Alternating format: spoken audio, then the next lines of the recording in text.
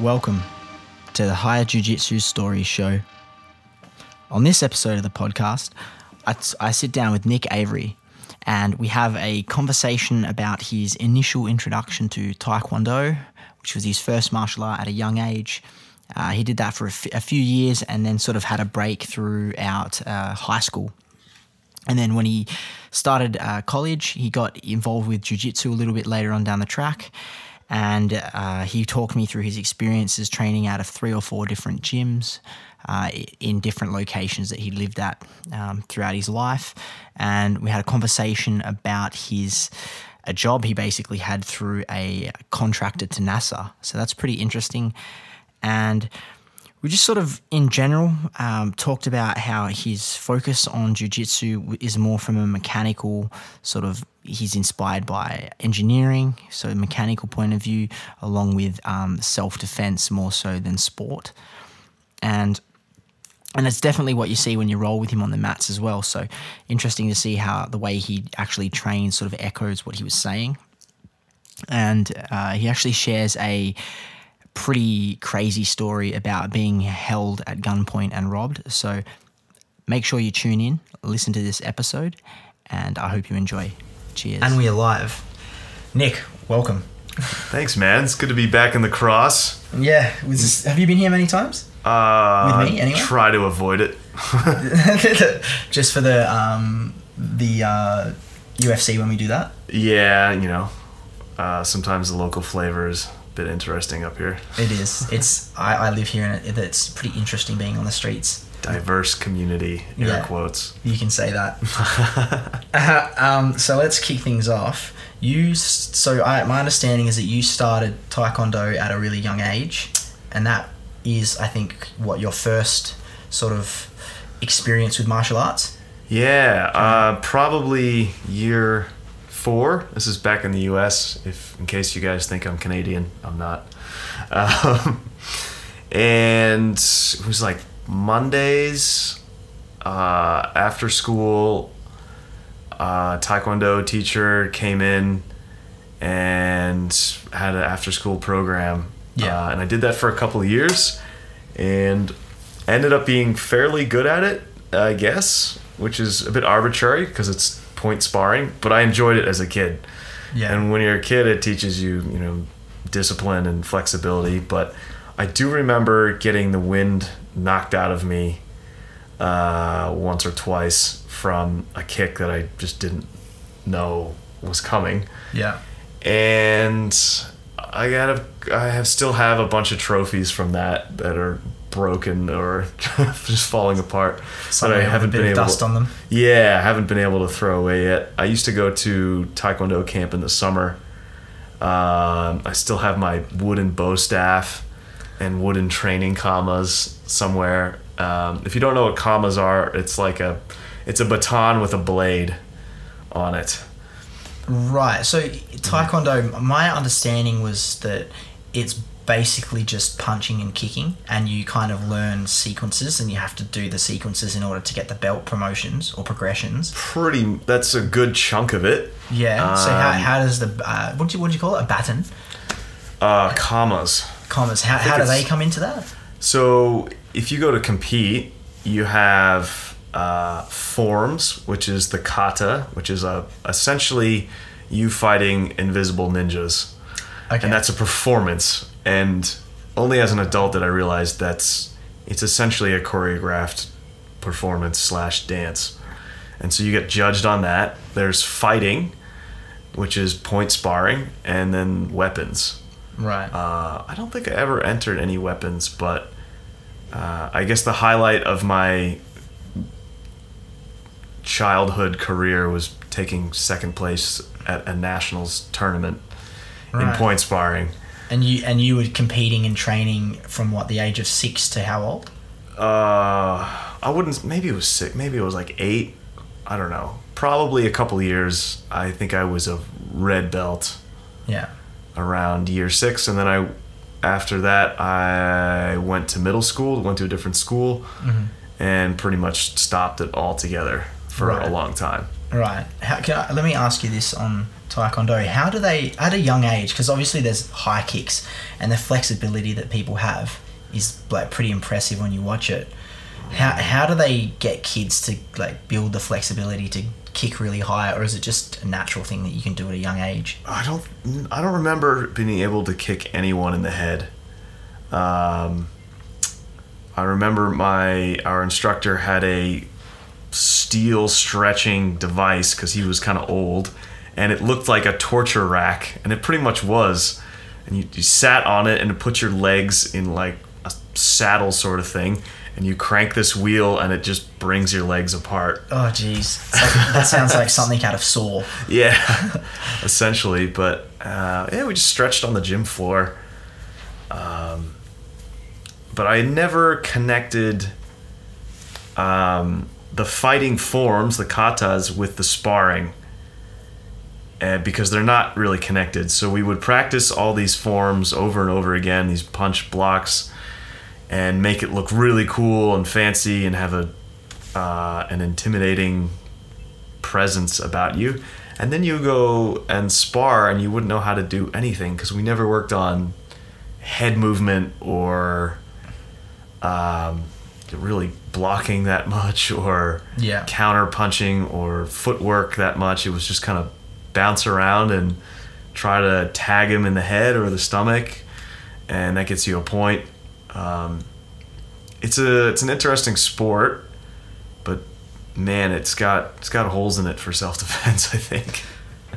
I remember doing like 1 or 2 Taekwondo classes myself as a young kid, and it was at the local RAF base, and it was like, I don't know, I just went in at a very young age, similar age 6, did 2 classes and didn't like it, and then never did any martial arts ever again until jiu-jitsu, really.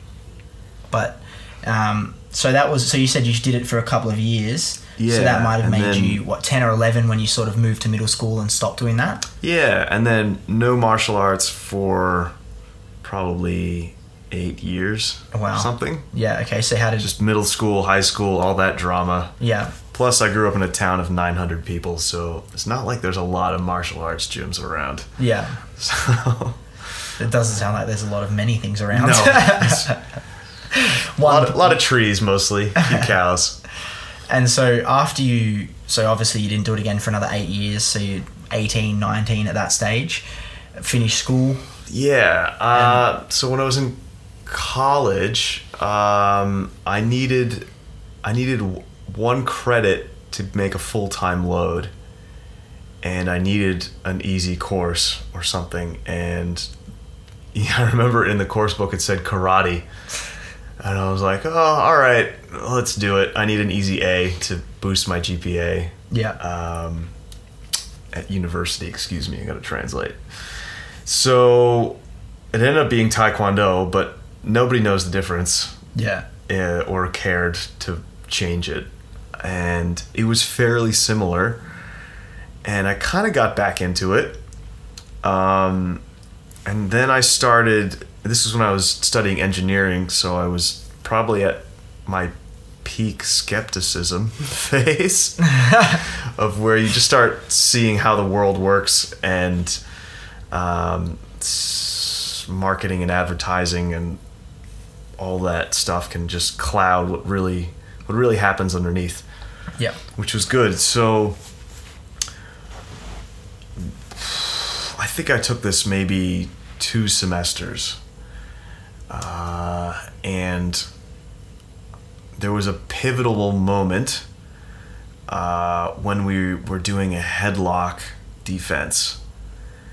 And by this point, somehow I had already found and downloaded some videos from Bas Rutten.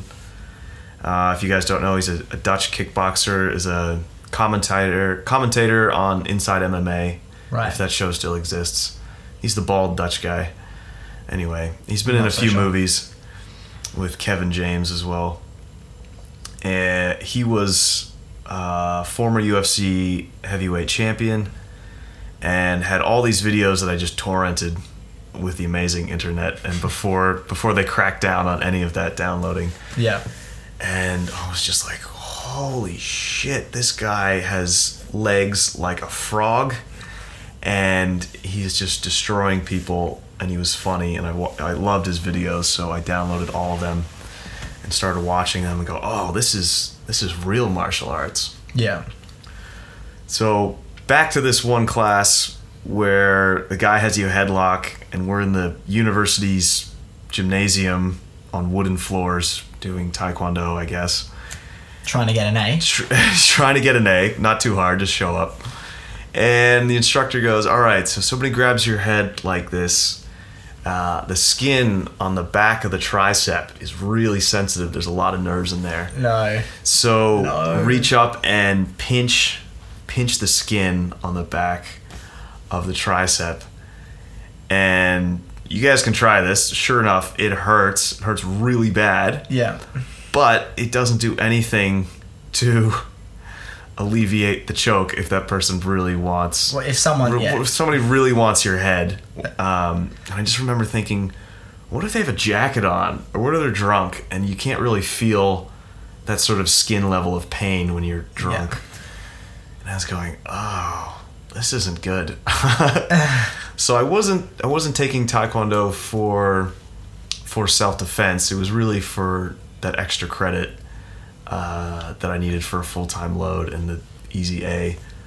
But seeing that hole, I was realizing that I really got interested in learning like some real techniques. Yeah. Seeing that in conjunction with Bas Rutten sort of opening your eyes a bit more to like what the reality of self-defense and martial arts is. Exactly. Yeah. And then so there was a martial arts club that I hung out with a couple of my buddies, and I think we played with an Americana, and I think with that headlock was where I first saw you could sit behind and just pick the person up. And in one of Bas Rutten's instructional videos, I think he fractured his partner's rib dropping him on the mat. That's the one where you push the head over and just pick them up and drop them. Yeah. But I think he just landed on him instead of staying upright. So it's always an option. But let's see. So while I was studying engineering, I was pretty busy trying not to fail. It was pretty taxing for me. And when I was 21, I took 2 semesters off to do an internship in Houston, Texas. I was lucky enough to get a shot working in the space program, which was pretty cool. Oh, wow. Yeah. Do you want to tell me, before you go anyway, because I don't want to skim over that, do you want to tell me a little bit about that? Because Sure. that sounds really interesting. It's going to sound like I'm making this up. No, go for it. I did 2 phone interviews and got offered a job with a NASA contractor called United Space Alliance, and I got hired to as an intern to help with the tools used to train astronauts for spacewalks. Wow. So I did this for 7 months, completely changed my life in many ways, but a big part of that was I finally didn't have homework, and I had a okay income. I think it was $22 an hour, which was... In the States at a young age, that's not too bad. That's pretty good. Yeah. I think the NASA interns were getting like $13 an hour, which is terrible. And I was like, all right, I've got the time. I Googled Brazilian Jiu-Jitsu in Houston, and Gracie Barra came up. It was 15 minutes or something from work. Walked in there one day, and there was a guy who everyone called Babalu, and it wasn't Renato Sobral, but he just kind of looked like him, so everyone called him Babalu. But it turned out to be a pretty well-known jiu-jitsu guy who's known as Draculino. Okay. He's one of the OGs. I think he's a 5th degree black belt now. Really cool guy, a lot of charisma. really entertaining and has produced some top level black belts in sport. But I had no idea when I was there. Absolutely no idea. It's all in hindsight, right? Yeah. So what was your first experience like? I showed up with my Taekwondo gi, and I remember I was going, so I'm a red belt in Taekwondo. What is that in Jiu-Jitsu? And this guy Babalu just looked at me. He was like, yeah, that's the top level. We'll give you a white belt. And I was like, cool, great, that's fine. I had no idea how few red belts there were. I just didn't know a whole lot about other martial arts as well, I guess. I remember I think the first class, since Draculino was away giving a seminar somewhere, the assistant coaches were running class, and I just sort of hopped in, and at the end it was sparring, and I was kind of like, what, do we just go? What do I do? And I was paired with a kid about my size and my age, and we started standing, and I remember he shot in for a double leg, and I just grabbed an arm in guillotine, and it was kind of the only thing I knew, but he just sort of fell into it, and I got lucky there, and I was like, oh, that was it? Okay. Tapped him, cool. First class you get a tap. I think so, yeah. That's good. I also remember, I think this was my first class, they paired me with a blue belt who's a cop, and he's a black belt now. Short, stocky guy, and he was like, all right, just kind of, try and get him. And he just sort of turtled up and played defensively, and I couldn't do a thing to him. And I had been playing around with jiu-jitsu stuff with my friends back at college, and there's just nothing I could do. And he wasn't even attacking me. He was just shutting me down. And I was like, oh, wow, I really don't know anything. Okay, this is good. I want to get some real education here. Yeah. And I did. So I was there for 7 months. And I left as I think it was a 3 or 4 stripe white belt. So I was training probably 2 to 3 days a week. And Saturdays they had an open mat, which was cool, and I got to pick up some stuff from the higher belts. But right, how did they? Let me ask you, how did they structure their classes during the week? So you said open really mat organized. Saturday. How was it? Yeah, really organized. So you would get a placard when you come in, and that's your attendance record, kind of an analog system, but they would mark it. So everybody lines up against the wall. Everyone has their placard in their hand, and then they collect them, give them to somebody running the office, and then just mark down your attendance. Right. But Gracie Barra is designed, I don't want to use the word franchise, but it kind of is. And that's how they built such a huge team, where they set sort of a top-down management, and every class is part of a curriculum. And you can go to any Gracie Barra around the world and sort of jump in. Right. And it will be similar? Yeah, it'll be very similar. They all do the exact same warm-up. They all count to 10 and do push-ups, sit-ups. It's pretty much the same warm-up. Jumping jacks. Yeah. It's not always jiu-jitsu related. It's just kind of an aerobic workout just to get the blood moving. There's nothing wrong with that, though.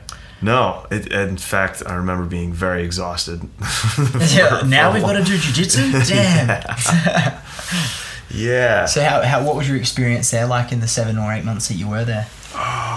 It started to click because, one, I was having the greatest time of my life. I had money. I was working at NASA. I got to see astronauts on a weekly basis. And the leverage just sort of appeared to me. I saw Kimura. Oh my God, there's the leverage. Yeah. Keep the arm bent at a 90-degree angle. That's max. And I was like, wow, it's starting to click. Yeah. My first promotion was 2 stripes. I remember that. You got 2 at once? Yeah. Oh, lovely. I think it was because I came in with a little experience. I had a little idea of what was going on. And you had the right frame of mind as well to sort of notice those from a mechanical perspective, being an engineer. Sort of, you can see the angles and see what's happening, which does make it easier to learn. I think so. In that, ever since I started there, I don't know if there's a day or a week that's gone by that I haven't thought about jiu-jitsu at some point during the day. So I finished my internship and then went back to university for another year and a half to finish my degree, where I was poor again and I had no free time. So I think I trained once in the next year and a half. Yeah. But I still thought about it every single day. And I remember watching the World Championships on my computer, and I trained with one or two guys, just sort of playing around, and I just had to put it on hold. Yeah. There was bigger fish to fry. More important things that you needed to attend to, but you had the bug though. That's the thing. I had the bug. It was never leaving me. It's funny how people get once they get a taste for jiu-jitsu, like a decent taste where they start to see it working and they start to understand, then it's like they're in. And even if people disappear, like we had the guy who's in our gym now, and he's been out of jiu-jitsu for 15 years and is back doing it again. People always come back to it. It's never like completely gone. Which is good. Yeah, that's a good thing. So it's like an infection, but it's good for you. That's true.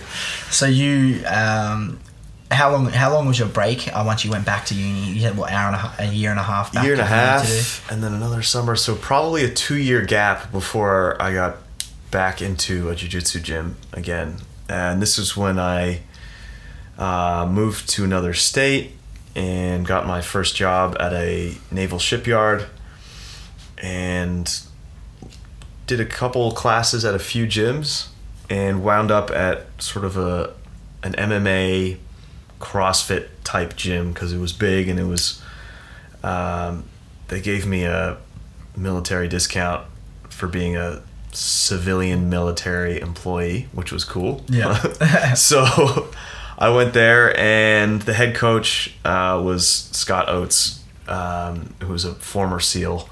Wow. So that's nice credentials if you want to learn martial arts from someone. Yeah. Who knows what the fuck they're doing. Even an MMA sort of type defense thing. Yeah. That sounds good. What was that gym like?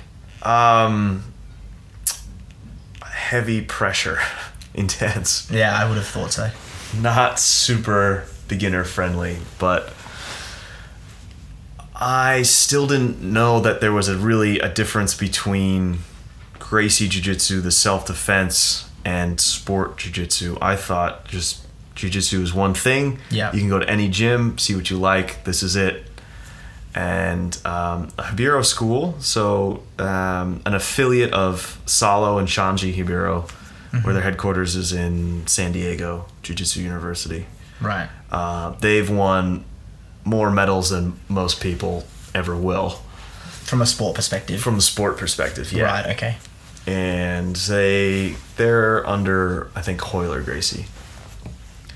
But we did a lot of tricky guards, and being in a big military town, I was probably the second or third smallest guy in the gym, and I got smashed for 3 years, just consistently. Jeez.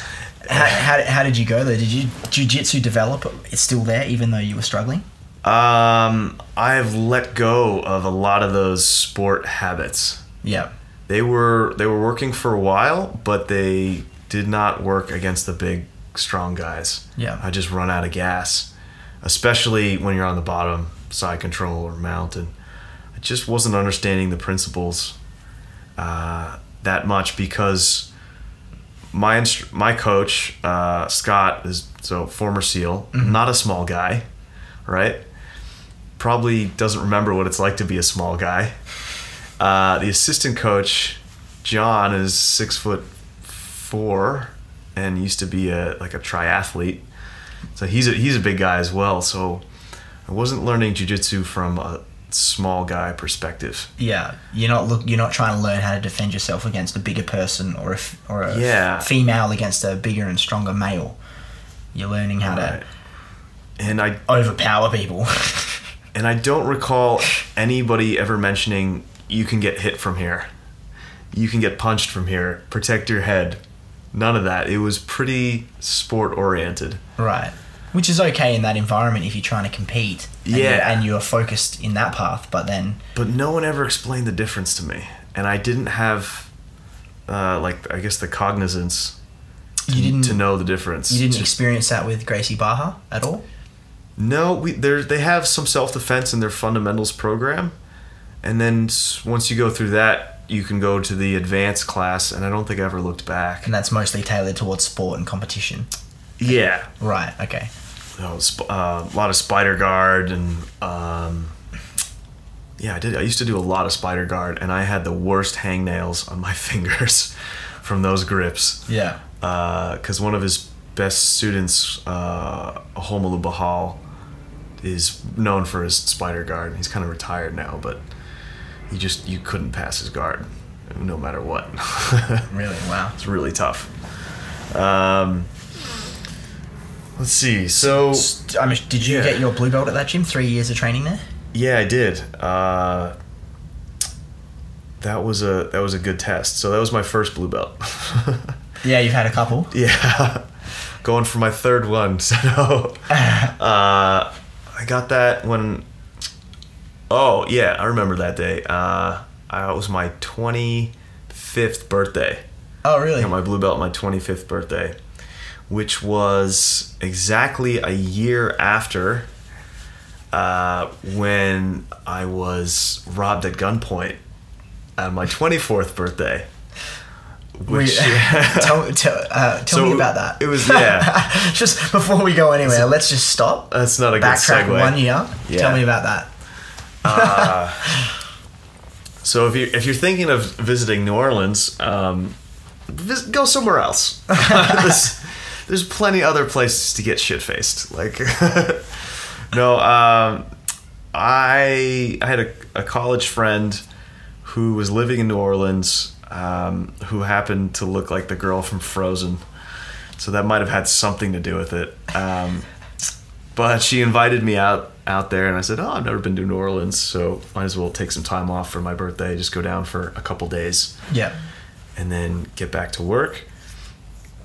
And I was having a pretty good time until that point. And I think I was a 3 or 4 stripe white belt at this point. So I had watched Bas Rutten's Lethal Street Self-Defense DVD enough times that I could still hear his voice, which is pretty cool because he has I think 2 gun defenses in the end. And I watched that, and we practiced that with an air pistol. Right. Unloaded, of course, but I remember we used to cock it because it was a manual air pistol, and then see if our friends could pull the trigger in time. So we used to do that a bit in college. Anyway, I was in New Orleans less than 24 hours, actually. I think I landed one night, and we went out, and it's a cool old place. Until you get to really understand the city and realize that it's below sea level. Okay.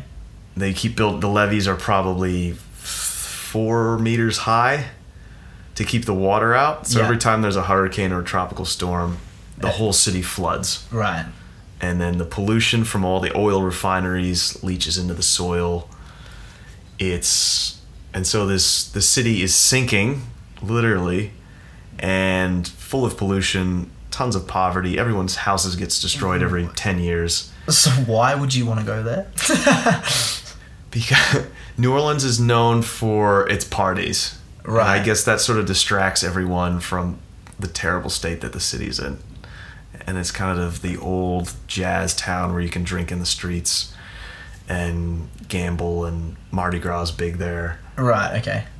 it's tourism. They just got to have something going on. Yeah, they polish it up. Yeah, they okay. polish it up. So tell me about how the mugging came about. Sure. So this is my birthday night, and we were getting dressed up to go out to dinner. I don't know, probably 9:30, 10 o'clock. And we'd walked around this block before, which was quiet, peaceful, kind of like a suburb in Sydney. You know, some nice big overhanging fig trees. Yeah. A few street lamps here and there. And I remember my friend asked me, "Oh, do you want to walk down the street with the trolleys to get to the restaurant, or the back way?" And since we had such a cool walk the night before, and it was perfect weather out, I was like, "Oh, let's take the back way. That'll be nice." Which is ironically my decision. And New Orleans has this weird tradition, which is kind of cool. If it's your birthday, you pin $1 to your lapel with like a safety pin. Right.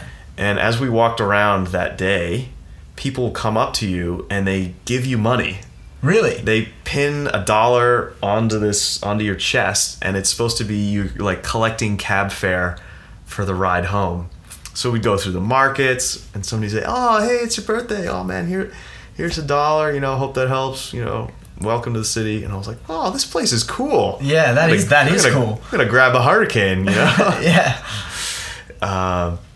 So ironically, and it's taken me a long time to find the humor in this, but if you're gonna rob someone, you should probably go for the guy with money pinned to his chest. Yeah, I think that's a good place to start. That's a good place to start. Yeah. How much did you have on your chest at this point? Probably $9. Jesus. Not much. Yeah. Not much.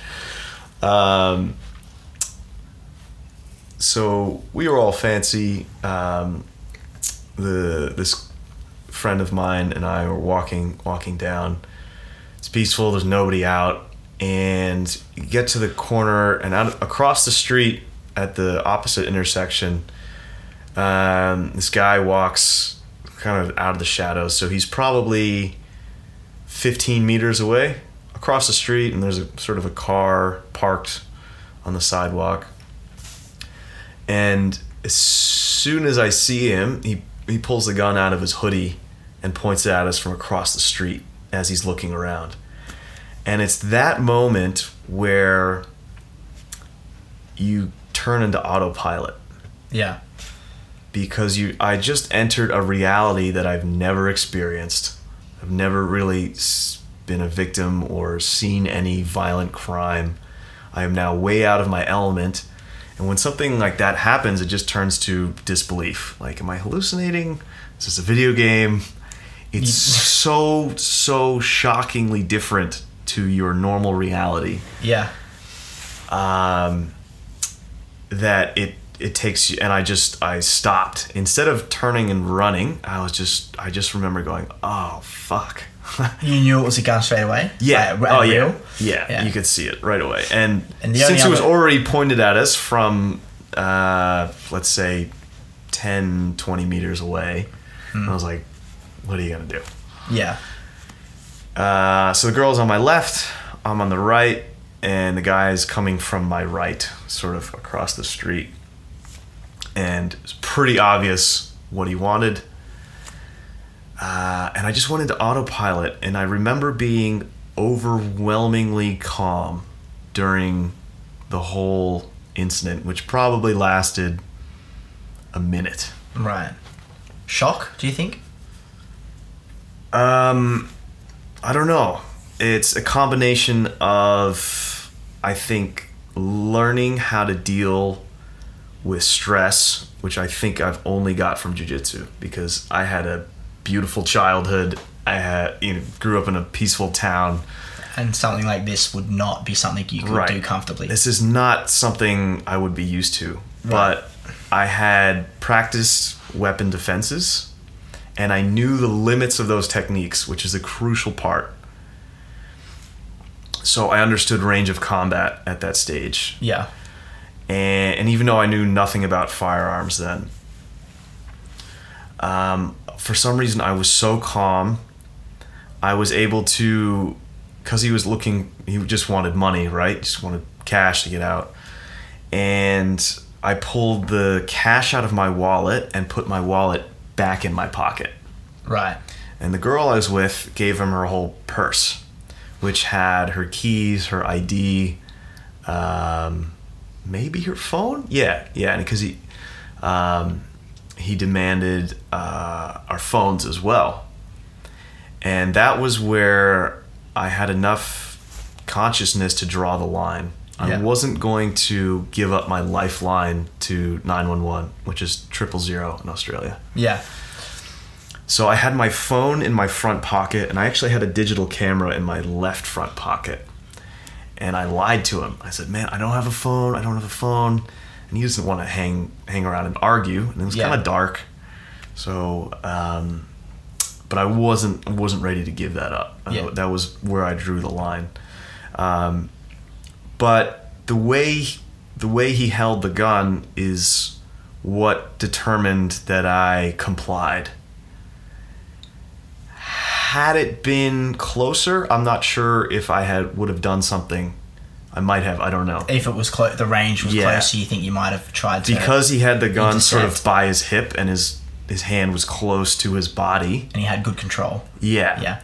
There was 1.5 meters of distance between myself and the pistol. Yeah. And that's too much distance to cover. Yeah.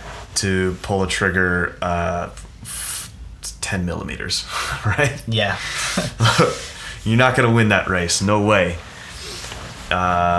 So I made that decision, and let me ask you this before you carry on. Do you recall having like a split-second thought in your mind that it's actually considering and weighing up whether you should do something, and then realizing the situation, realizing the distance, and then understanding, no, I should not do anything? Yes. I'll comply. Yes. And I remember hearing Bas Rutten's voice in my head, redirect the line of fire.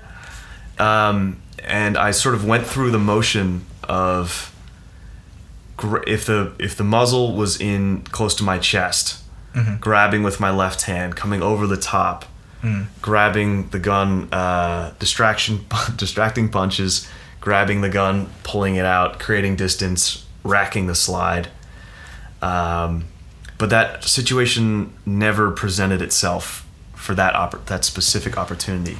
But because I had that backup plan, I was like, all right, I can't do anything now. Not now. You just got to wait for it. Yeah, wait for the right moment. Yeah. You knew what the moment was. And if I didn't have anything, it probably would have been sheer panic. You could have dived in at the pistol and... Yeah, that would be ego. Eating bullets. Yeah, you'd be going home in a bag. And after he had our valuables, he told us to turn and run the other way. And that's where I drew the line again. I said, nope, you go that way. I'm not getting shot in the back. You said that to him? I don't think I said that, but that was the thought I had. But I told him, no, you go that way. I'm not turning my back to this guy. No way. Yeah. If he's going to start doing something, I'm going in. Yeah. And again, yeah, jiu-jitsu. Yeah, I knew I could take somebody's back and put them to sleep at that stage. Yeah. Wouldn't be the best, but in that situation, it's not going to be pretty. It's going to be messy no matter how much training you have. Yeah, of course.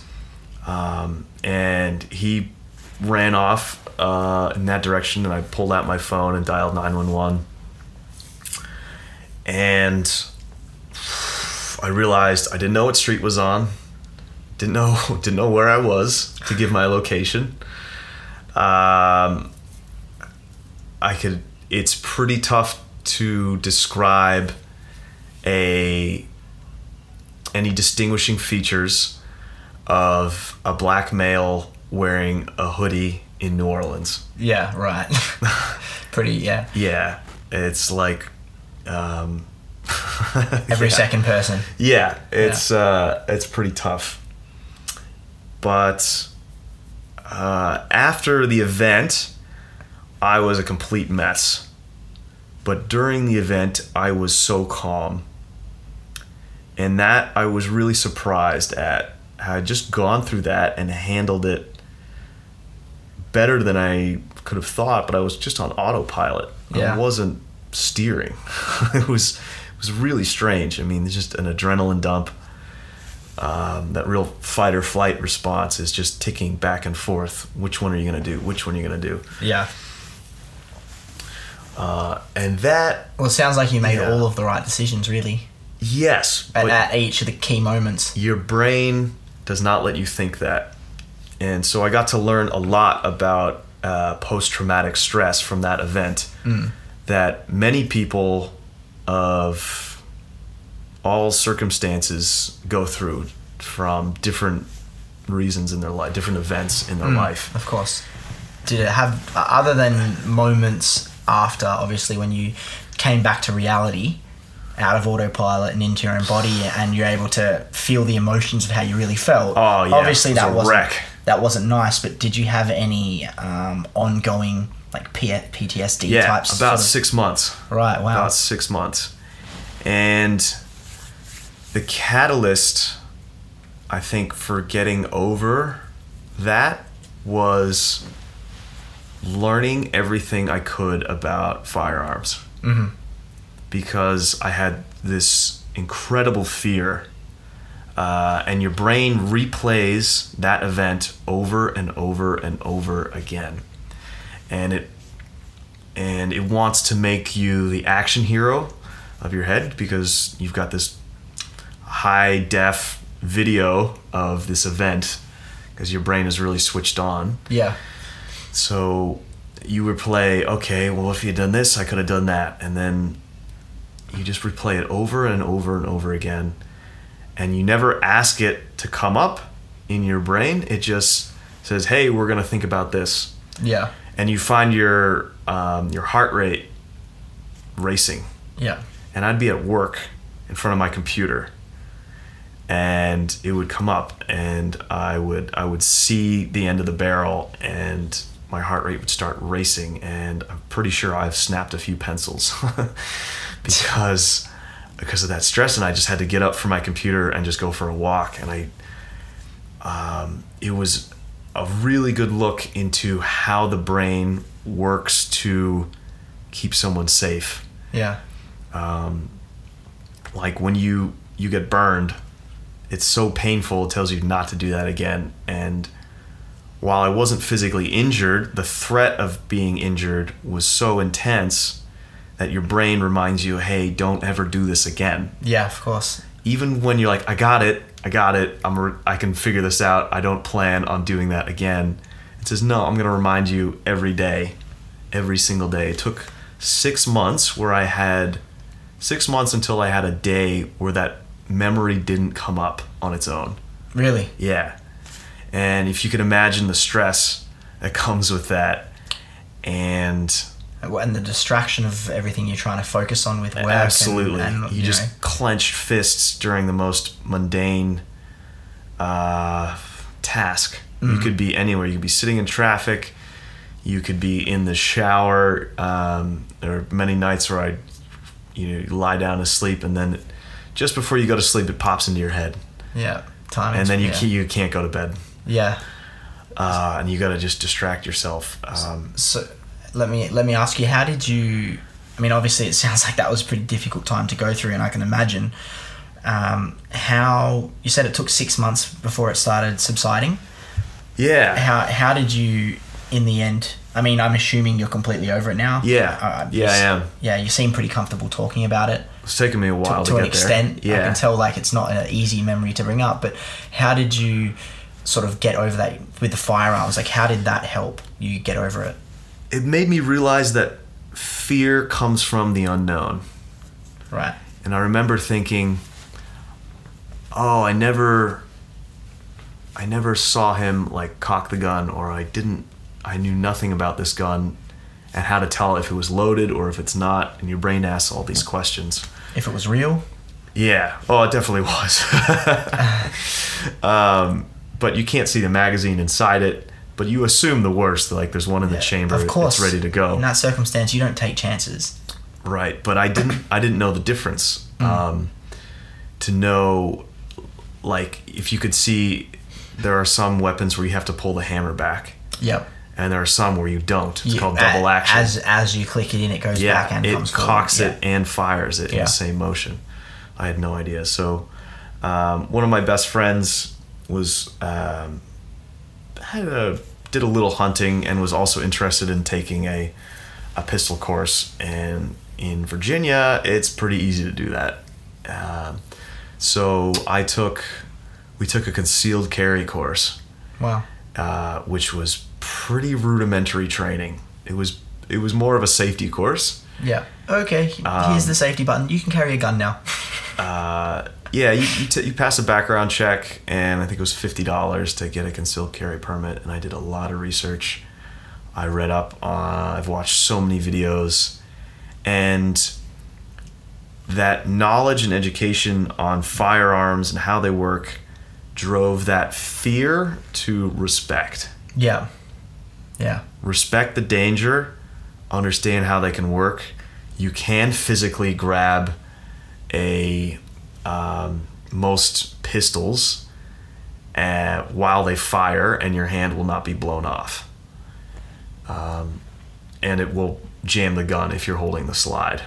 So that's good to know if you're gonna grab it to defend yourself, to redirect. Yeah.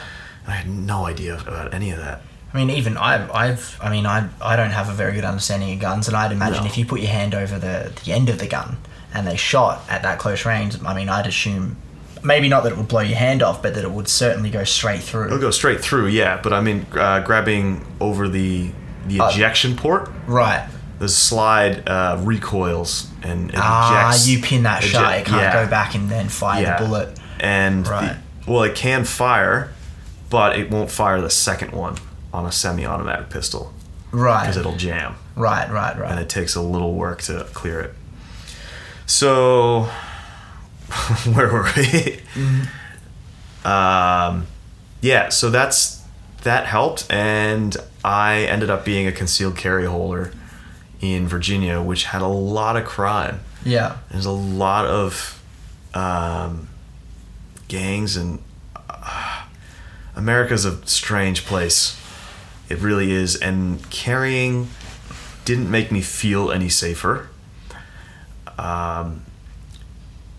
But if I was going to give myself a 1% chance at being safer in a lethal situation, that was what I was going to do, because my jiu-jitsu cannot handle firearms. You need distance for that. And in the States, having guns, I mean, gun control's a whole thing we could go into talk about forever. But you're much more likely to run into one. Yeah, I mean, in Australia, if I got into an altercation on the street, the last thing I'd be thinking about is a gun. Yeah, maybe a knife. Yeah, I would consider, or even just a standard fist fight. But that's what you'd assume is happening. You would not think that the person's going to pull a gun on you. No. But in the States, that's a reality. They might have two on them. Yeah. I mean, one in the ankle, one in the waist. Yeah, exactly. That was what my concealed carry instructor. He carried one on his ankle and one on his waist. Yeah, wow. Because if you're going to have one, you might as well have a backup, right? Yeah. But this was in the South, where gun culture is pretty big. And there's not heaps of laws, but... Right. So I realized from that lesson that there was a greater than 0% chance of a catastrophic event happening to me. Yeah. And that if I do not do everything I can to improve my odds of survival 1%, then I'm gambling. Yeah. And some people are okay with that. And that's their decision. But if it can happen to me once, it can happen to me again. Yeah. So that's why I learned how to shoot, and I spent a lot of time in training, and was pretty happy to leave that behind when I moved to Australia.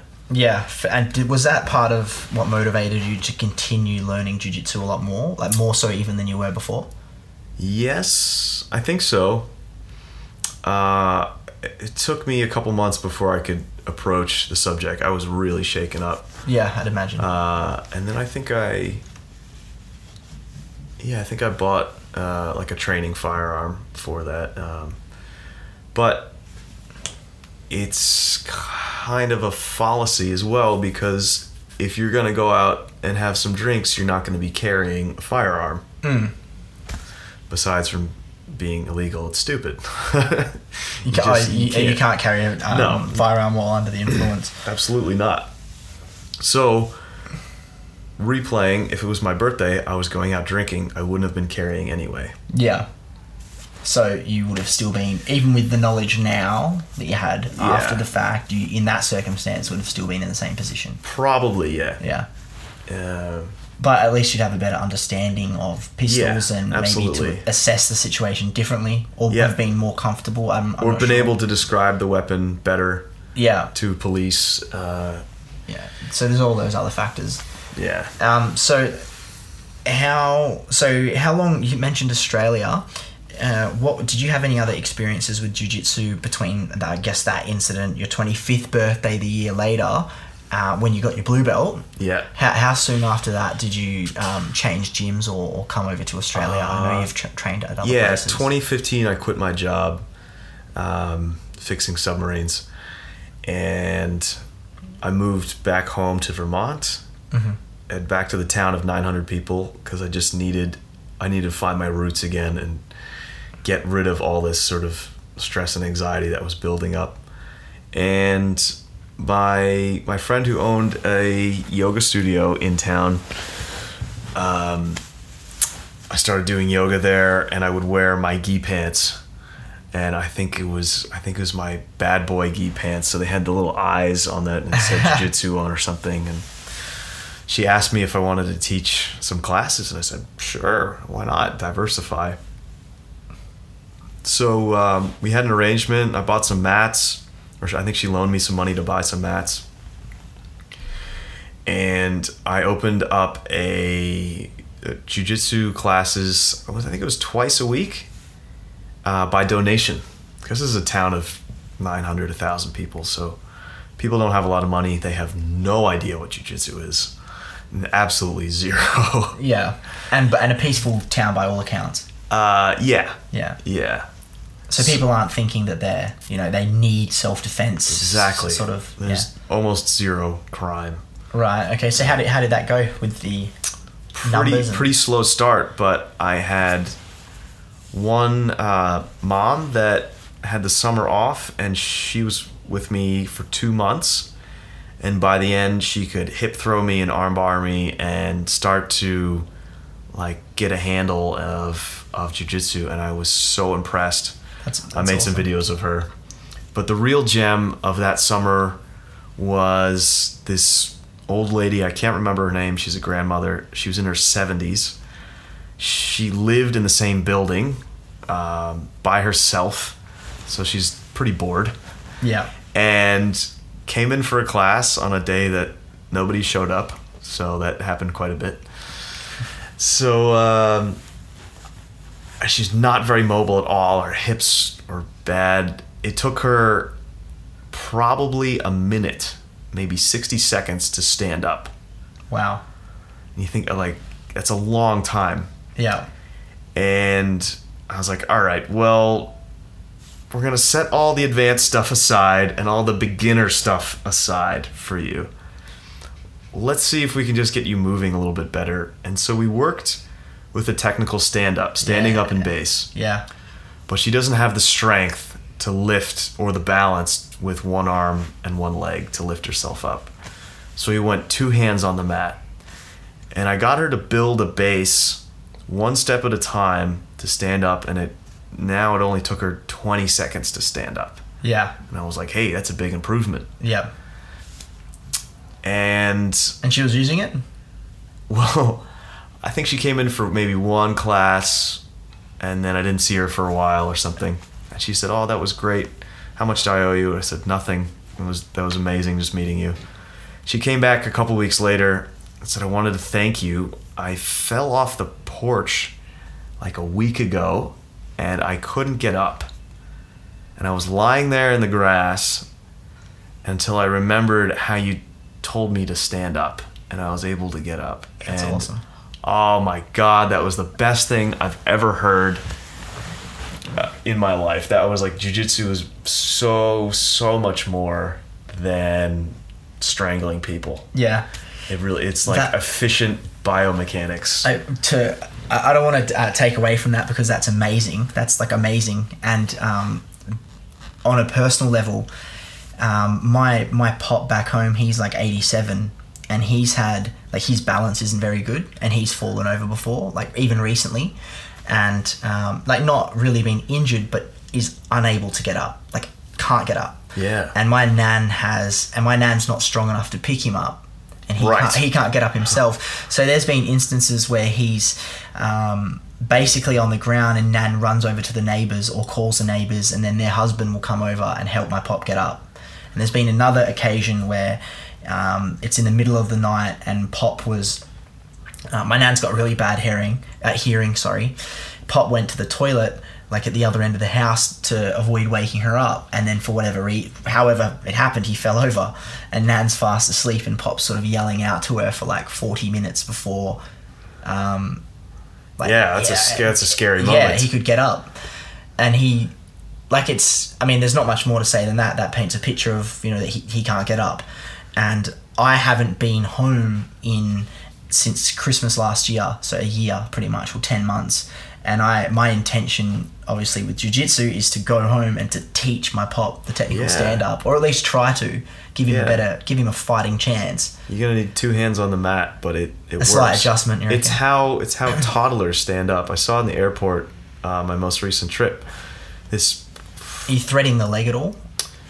Toddlers don't. Yeah. And old people won't be able to, but you can get to your knees. Getting to your knees and then putting one foot up at a time. But toddlers will put both hands on the mat, and then they put their butt up in the air. Yeah. And then they stand up. And I watched this toddler do it over and over again because she kept falling down. It was adorable, but she stood up the same way every single time. Mm.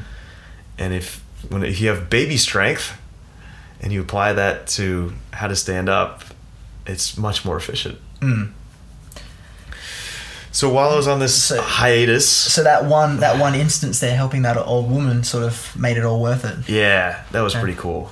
And I only made enough money to really buy myself lunch. And at the end, when I left for Australia, I donated the mats back to my students so they could train at home. Yeah. I also had I think he was a 6 or 8 year old kid with Down syndrome who I taught, who picked up the technical stand-up really quickly. I was really surprised because his dad wanted to sort of prepare him to be able to sort of defend himself from kids picking on him, but not be violent. Yeah. And so I didn't show him any real attacks, but how to hug people. Yeah, close distance, stay safe. And how to sort of keep someone on the ground, put the hooks in, which was really cool. So that was a really nice, inspiring moment for jiu-jitsu for me, of what it's capable of doing. Mm. During that summer, I went to my first Globetrotters camp. If you guys don't know what that is, Brazilian Jiu-Jitsu Globetrotters is a sort of decentralized jiu-jitsu association. There's no membership fees. There's no politics. It's just people from around the world that like to get together and train. It doesn't matter where you're from, what you do. And they put on these awesome camps around the world. And that summer they did one next state over in New Hampshire. Mm-hmm. And I went for a week. I hadn't really trained jiu-jitsu in, 6 months, 8 months or something. Not with anyone good that could teach me anything. And the highlight of that was a guy named Chris Howder teaching a seminar towards the end. And that was when I first saw what I would call like an OG, an original gangster of jiu-jitsu. He's one of the Dirty Dozen, the first 12 American black belts in the U.S. Wow, okay. Started with Horian in his garage back in California in the early 90s. So when he gave his seminar and his speech, he was like the prophet, and then he showed how to wrap up somebody's hands while they were trying to hit you. Yeah. And my jaw just hit the floor. I was going, this... From standing or from on the ground?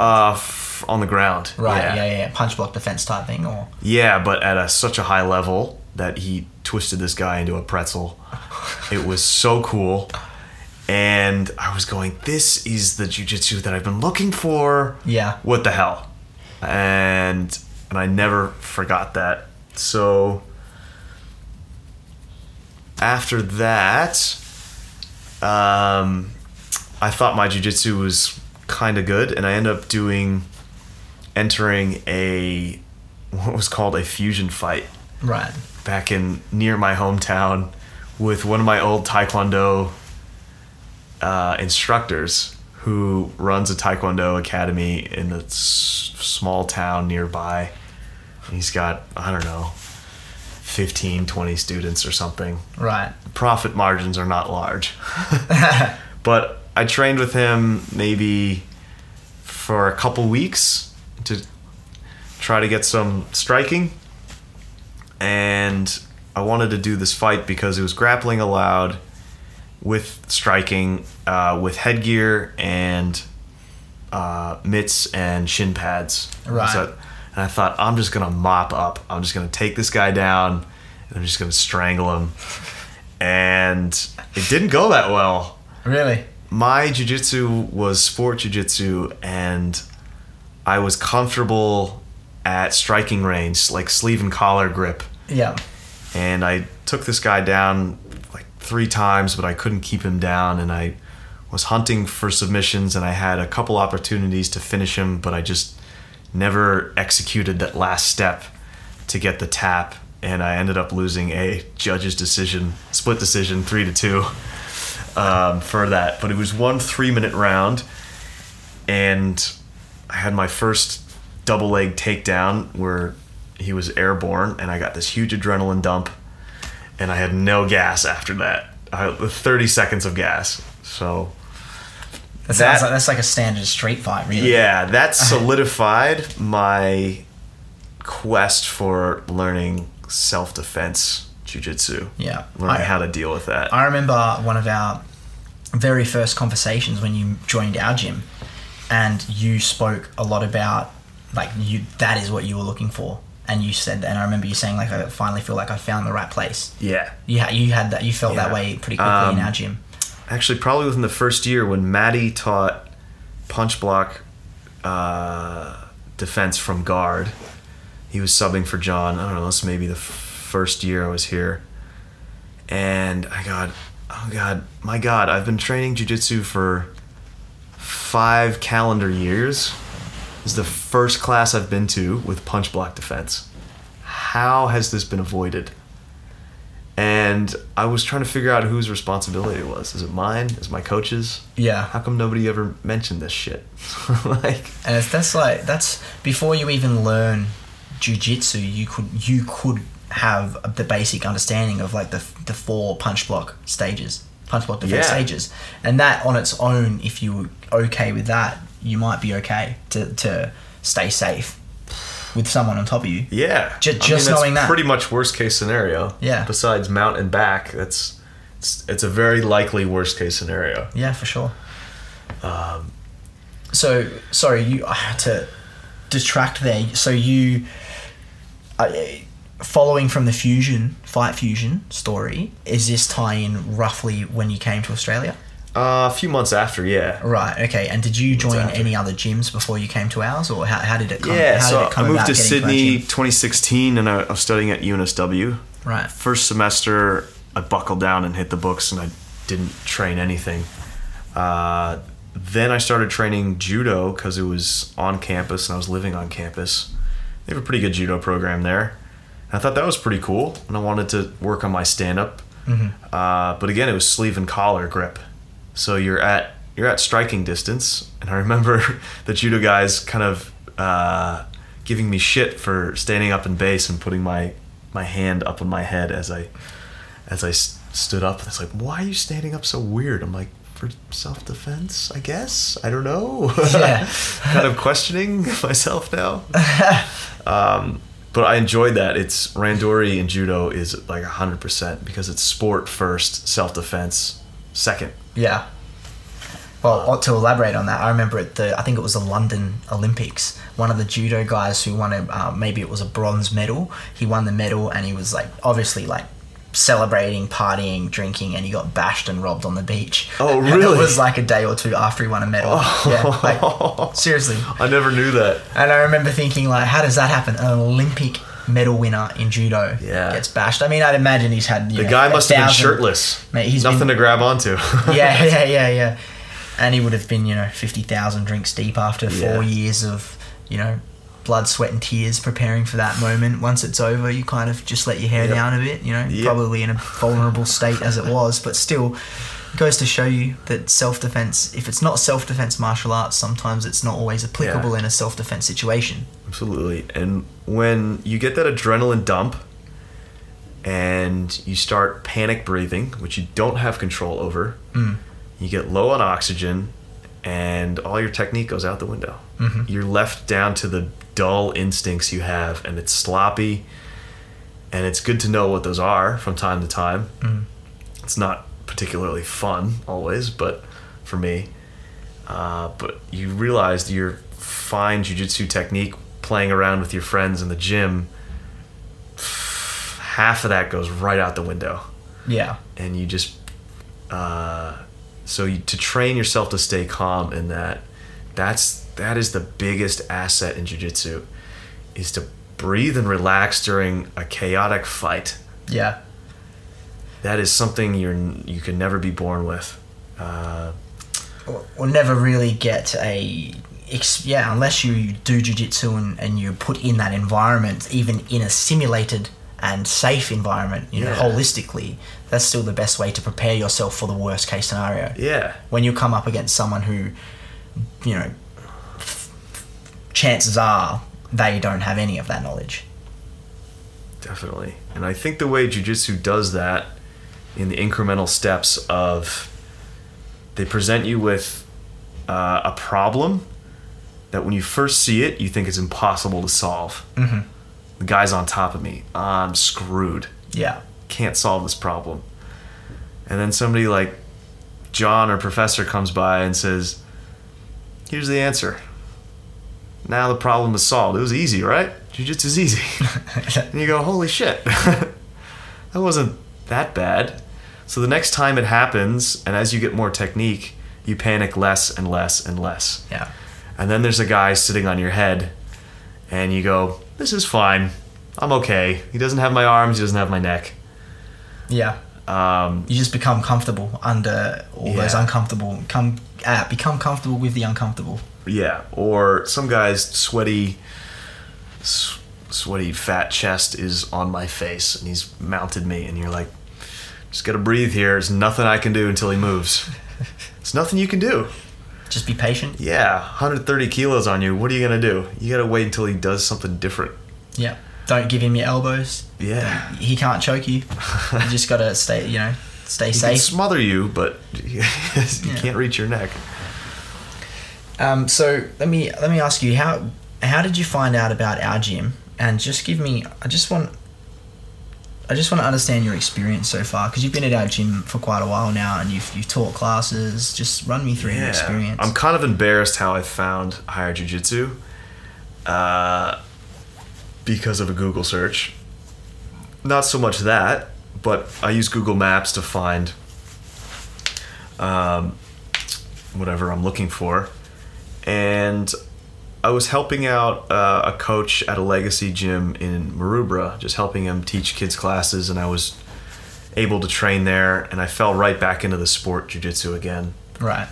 So I made a commitment after, I think, a year of uni to say, jiu-jitsu is important to me. I've been thinking about it every day for the past 6 years.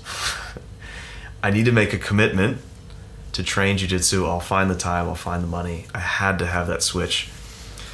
And once I was back into that sort of sport mode and getting smashed by strong white belts, my jiu-jitsu just wasn't really getting there because I don't have a lot of athletic attributes. I started looking elsewhere, and I had an internship in North Sydney, and I was living in Randwick. So on the way home, was higher jiu-jitsu, and I was like, oh, it's halfway. Perfect. Yeah. Pull up the website, and immediately I saw John's perspective and notes on the website aligned exactly with what I was looking for. Mm-hmm. Like mindfulness of movement and old school Gracie Jiu-Jitsu. And I was like, yes. And this was just after he had been affiliated with Pedro Sauer. Yeah. And I was like, I remember that guy. He fought Mr. Utah. Yes, this is the place. And went in for gave John a call. Came in on a Tuesday night. It was me and one other guy on a Tuesday night. And I think that guy was maybe from the old PMA gym. He was just kind of visiting. Mm-hmm. And I was like, well, all right. Small school. It's not a standalone. It's inside like a PCYC. That's all right. Puzzle mats, clean bathrooms. All right. And I talked to John, the more I realized that it was going to be a good fit. Yeah. And it was on the way home, which was handy. And a Tuesday night probably didn't work the best for you because I was already at the gym, right? I think I started in February 16. Probably. And most people at that stage were doing the Monday and Wednesday nights. Yeah, they were the two nights that always had the numbers. There weren't heaps of classes either. Yeah. Or students. Yeah, no, there wasn't. There was like 8 or 9 students in the class. I remember John was like, sometimes. yeah, just come on Tuesday or Monday or Wednesday. There'll be more people. I was like, oh, okay. Yeah, probably. Yeah. And I remember thinking for about 3 seconds, oh, he's only a brown belt. And after, I was like, oh, nope, he knows his shit. Okay, this is cool. And it's a totally different approach to jiu-jitsu. Instead of warm-up drills, guard passing drills, knee on belly drills, drill, move it, carry your partner across the mat. It was just totally the right approach that I was looking for. You right? Yeah. And so tell me about, so you said it was the right approach, and what have you, in the time that you've been here, how do you feel about your jiu-jitsu development and just the gym as a whole, man? Because we've been at the gym for a similar amount of time. Like, there's not much difference, and it's evolved so much. Oh, you can feel it. Yeah, you can feel it. It's crazy. Even the guys that have been here 6 months, you can feel the difference. They're catching stuff. And I have grown. My jiu-jitsu has improved more in the last year than pretty much my entire career. Yeah. Because I had to start from scratch. Had to get my second blue belt and leave those. I wouldn't say leave the sport techniques behind, but set them to the side. Yeah. They're still there, but I don't play spider guard anymore. I don't play around with X guard too much unless I just wind up there. All that sport specific stuff, unless I'm just playing around at an open mat or something, and I don't really want to fight anyone, the pace we train at allows me to think, can I be hit from here? Yeah. If someone's coming at you full force and you're panicking, you're not going to be thinking, can I be hit from here? But if you're going at a medium pace, you're like, all right, protect your head, protect your groin. Don't let them grab both your feet. And the more repetitions I have of that, I know I'm changing my instincts.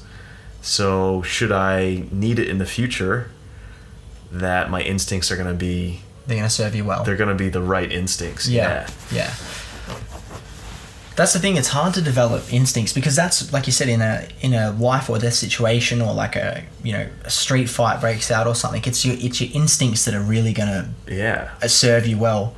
That's all you're going to fall to. You're going to fall to the... Do you think about the 5 or 6 You're going to go to caveman jiu-jitsu. Yeah, you'll go to what you really, really know well.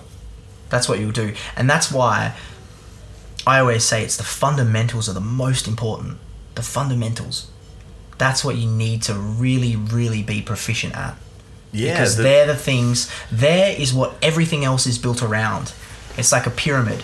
The better your base, being the fundamentals, and as you go up, you're adding things on. You're adding like the trick moves and the all I had that to other stuff. relearn fundamentals. The better your base, the better your base, the better you will be served across the rest of your jiu-jitsu.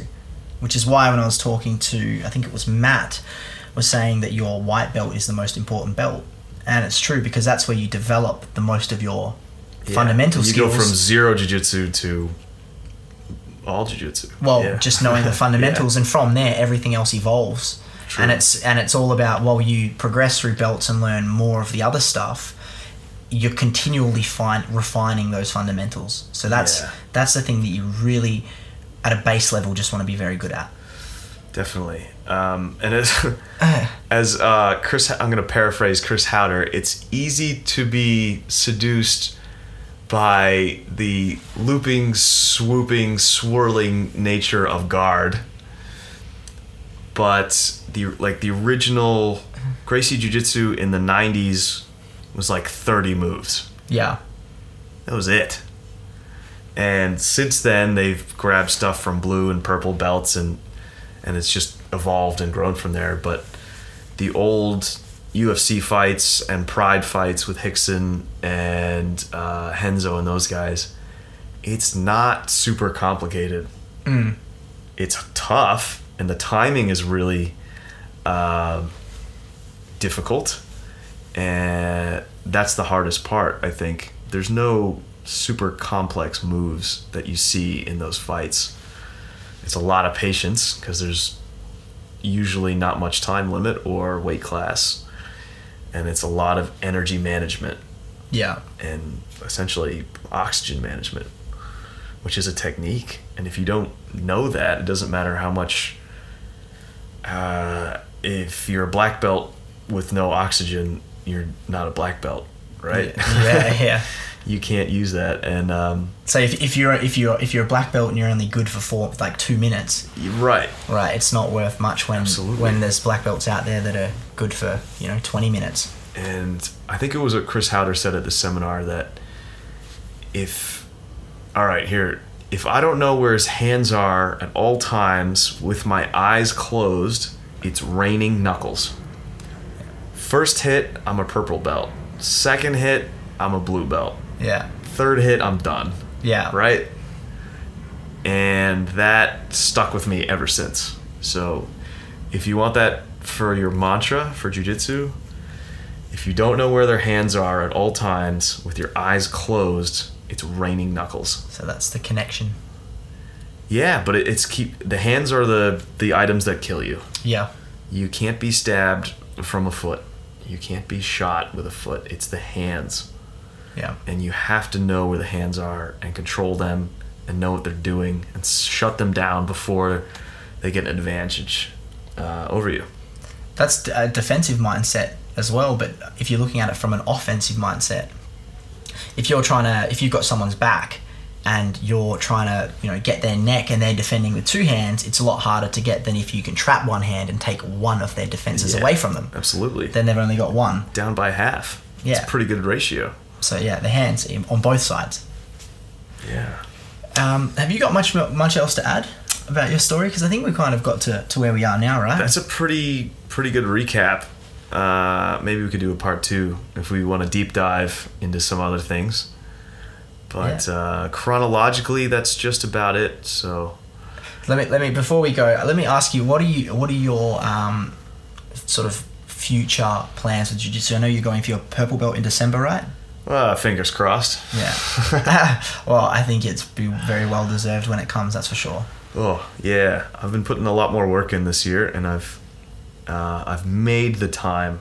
A couple of years ago, I stopped saying I don't have time. Yeah. And started saying I'm not making time. You make it a priority. Yeah.